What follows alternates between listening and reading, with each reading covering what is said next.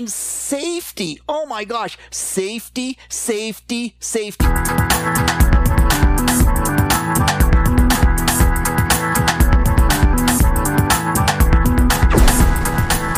Good day and welcome to Wheat Pete's Word here on realagriculture.com for Wednesday, December the 11th on this episode of The Word. Dang! I forgot your safety smack from last episode, so that's going to happen this episode. We also have some weed control updates, some cool stuff I got to correct from last fall, and also some new information. Going to talk about plots, and then we will absolutely cover soil test, and hopefully at the end also talk about manure. Let's go. First off, do not forget, it is December the 11th. You must report your yields into Agricor by December the 15th, and that is regardless of if you are done harvest or not. I hope everyone is done harvest, but I know everyone is not done harvest. You still have crop in the field. You have to call Agricor, tell them where you're at, and the adjuster will work that through with you. I really hope that everyone that has crop left in the field really does have crop insurance, because man, if you don't have crop insurance and it's still in the field, that just adds to the stress load, no doubt about it. Okay, enough on that. Going to move on. And safety. Oh my gosh. Safety, safety, safety. So a whole bunch of different things over the last little while, and I should have been hitting some of these earlier, but I'm going to hit them now, and I want you to think about these things. So first off, Josh tweeting out, about climbing bins when there was freezing rain and when it's snow and the roads are crap. Man, trying to go up a leg or whatever, make sure that you have a climbing harness and make sure that you use it. Meanwhile, you talk about a climbing harvest and being tethered off. So Dan, a couple of weeks ago, tweets out this picture. They've harvested corn, and they've harvested it when there's been snow and ice, and they put it in the wet bin, and now we got to do something with it. And of course, what happens? Well, it all lets go from one side of the bin and down into the sump, the unload auger, and all of a sudden there's this 20-foot wall, looks like a cliff of corn and layers of snow and ice and fines, and it's no longer running into the unload auger. So in they go into the bin to try to get that corn down into the unload auger, and they're tethered off. So good for you, Dan, but oh my gosh, if you look, you're down, 12 feet below the top of that corn pile. If ever that let go, I don't know that a tether is enough. And so please, silos are incredibly dangerous. Use the safety things. If you are in a situation like that, I don't know what you do. You figure out how to get a heat hose in there or something so that the people don't actually have to go down in there. It just really bothers me from that standpoint. Some other things that are quite astounding. Everybody wears their seatbelt when you're in your car, right? Or in your pickup truck. Have to wear your seatbelt or you get a fine if you get caught. And plus, it's just safe. So Stuart from Shedden sends me an email saying, Peter, could you please tell people when you're on the road, would you wear the seatbelt in the tractor? Because apparently, I don't know what happened. His dad had a very, very close call, and the seatbelt made a huge difference. And nobody, me included, I'm bad for it, nobody wears their seatbelt in the tractor going down the road because you don't think you're at risk. That's craziness. If ever the thing rolls, whatever, wear your seatbelt in the tractor. Last, this mud on the road thing, loading on the road, we just all do it and we don't think about it. But there was actually in Perth County, the OPP stopped a grower from harvesting one night because of the amount of mud they were dragging onto the road, and it made it unsafe for the vehicles. So here's my own story. I'm finishing up my corn there a couple of Saturdays ago, and I pulled the pair of wagons out. I've got a small tractor. I know I get stuck with the big wagon a fair bit, so they're basically loaded. I thought I could get it all on the other wagons. I pulled them out on the side of the road, just left them there so they couldn't get mired in the mud. And dang it, the corn yielded just that little bit better than I thought. And I had about 40 bushels that wouldn't go on the wagons in the field. So I think, okay, I can sneak out on the road with the combine and dump into those wagons. And there was nobody coming when I pulled out. Of course, you got to finagle around a wee bit to get just right on to hit the wagons, and somebody comes up behind me, and they seem fine, and this other person comes up towards me, and I held that person up less than 30 seconds, but they could not get around me, and that is all bad, and I realize that. But then when I go to pull back into the field out of the way, this guy is just mad as a red hen and pulling around me. And of course, the people behind me are coming through as well. And it was almost an accident. And that would have been my fault 100%. And I never pull on the road, but we really have to get better than that. So I give a lot of credit to a lot of growers because they're basically putting fill stations along the edges of field. They're putting gravel in there so that the wagons or the truck can park there. They can buggy it up onto the gravel. Then the truck pulls out. There's no mud gets on the road except when the buggy and the combine leave. And by the way, when I put mud on the road, I actually go out with my shovel and shovel it off because it's just one of those optics that I don't think we can live with. And last, if you are loading on the road, for goodness sakes, try not to take up the whole road. I did, my bad. Try not to take up the whole road. But if you're making a mess, if you're leaving piles of fines, and when I talk about piles out of trucks, this is the other thing that's really frustrating. More and more, on gravel roads, on the side of roads, we are seeing piles of corn, of fertilizer, of feed, where they had to clean out the truck and they can't clean it out in the yards anymore because of safety. And they go down the road and then they stop and they open it up and they just dump the piles there. How does that look? What is the public perception of that? For goodness sakes, if you have to do that, carry a shovel, pull ahead, and throw that stuff in the ditch. We just cannot have those optics. Plus, somebody's barreling down the road, hits one of those piles that you didn't throw off the road, and goes in the ditch and gets hurt. Oh man, come on. We have to do better than that. We simply have to do better than that. Okay, enough on that, but I'm dead serious. We have to start taking safety a little more seriously, and we also have to take our public responsibility, the optics, the public perception more seriously as well. Okay, weed control. First up, I was wrong, 100% wrong. I said that Simplicity was good on bluegrass in winter wheat, Canada bluegrass. And Francois Tardif, Dr. Francois Tardif, sent me an email saying, Peter, I don't think that's right. I have some citations where that's not correct. Now, I had talked with Mike Cobra about that, and he had gotten some feedback from some agronomists that he trusted fairly well that they were getting good control of Simplicity on bluegrass. But Mike did his own trial at the University of Guelph at the Elora Research Station, and he thought, this is pretty poor. Maybe a 4. I'd rate this a 4 at the best, and we need at least an 8 and really a 9 to call it good control.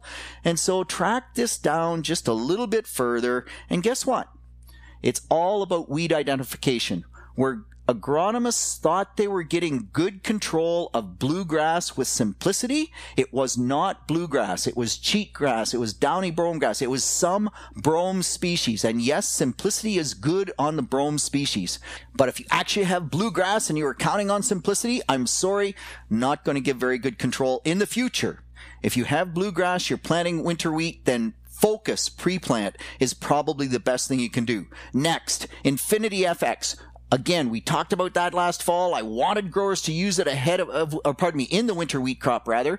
It's labeled for any time the wheat crop has 2 leaves or more. And Bayer pulled back and said, no, we don't think in the fall, we don't have the data. Well, they've looked back through, they've gotten comfortable with the data. And so from now on, Infinity FX, in the fall, once the wheat has 2 leaves, they are going to stand behind much, much, much better product for things like sow thistle, perennial sow thistle, Canada thistle, those species. You can only use it once, though. So if you use it in the fall, you can't then use it in the spring. You would have to go to some other product. That could be Infinity itself, but Infinity FX only registered for 1 application. Last on the weed control front, Lindsay saying, hey, Peter, does ensiling kill weeds? And so, Lindsay, the answer is if the silage gets hot enough, many weed species will die. And don't forget that the silage, it's not just the ensiling, the heat, some acidity there as well, although a pH of 4 rarely kills this weed seeds in there.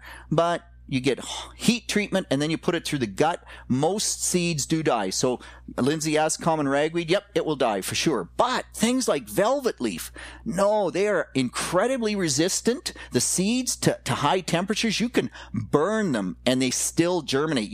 So there are some weed seeds that will come through in siling, will come through the gut of the cattle beast or whatever animal you're feeding it to, and you won't necessarily get control on that. Okay, going to move on quickly onto plots, and please send more plots, but some really cool stuff that I do want to just mention. Al saying, hey Peter, I know you're a wheat guy, you're going to love this, and yes, Al, I love it. 15 bushels per acre more corn where the corn is following a wheat crop than where the corn is following a soybean crop.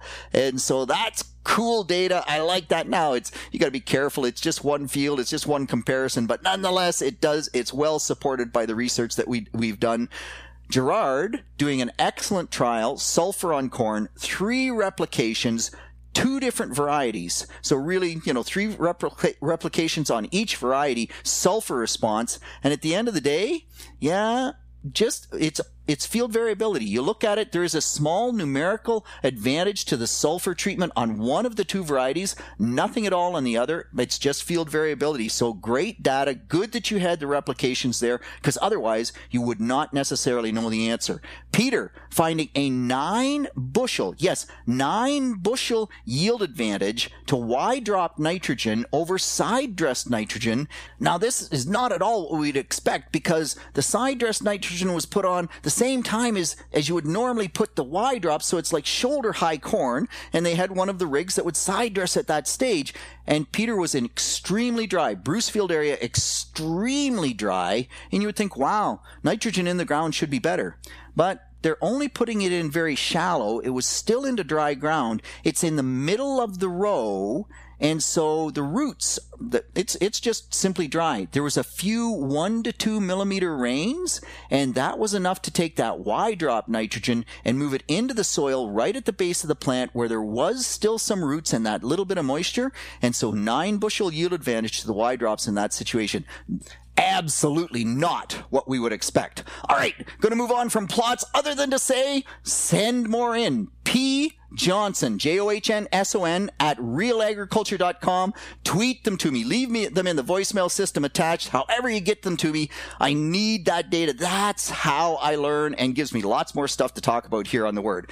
So, what about soil test? Lots of growers saying, what's the deal on soil test? Give us a direction here. So first off, Claire saying, hey Peter, nitrogen rate, do I soil sample? And by the way, I normally leave my corn stalks. This year we baled my corn stalks off. Does that change my nitrogen rate? And the answer automatically is yes, even without a soil test. And a soil nitrate test, if you're growing corn, a pre-side dress nitrate test is a valuable tool, but it's not the whole answer.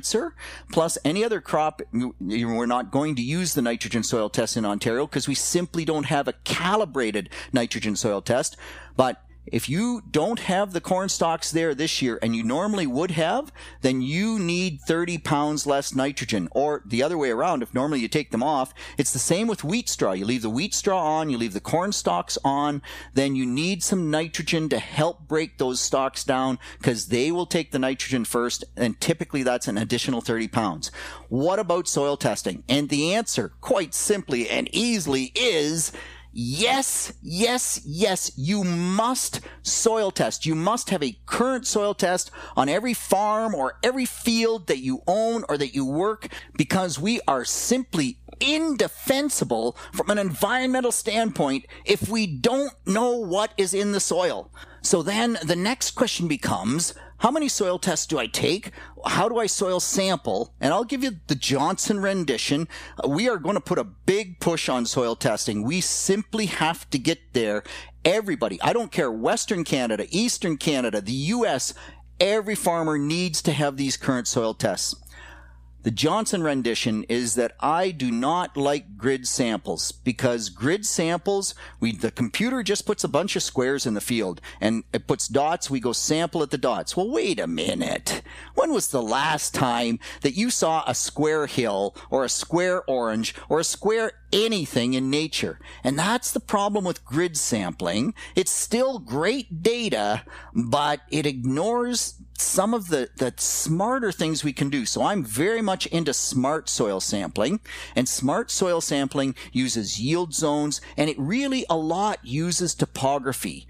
And if you can put topography together with yield and break that field into zones, I think that's much, much smarter. At the very least, I would suggest 3 samples out of any given field. The low, high yield areas, the tops of the knolls where it's low organic matter, and the faces of the slope. And that way you get a range in terms of what is in that field, and you can move forward from there.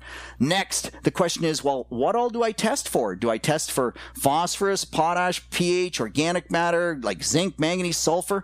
Well, think about this. I would rather you actually did more tests per field than spent a lot of money per test, because in many cases you won't use that other data. Like, do you actually use the sulfur data, the copper data, the boron data? And the answer is we need potash, we need phosphorus, because both of those nutrients we buy.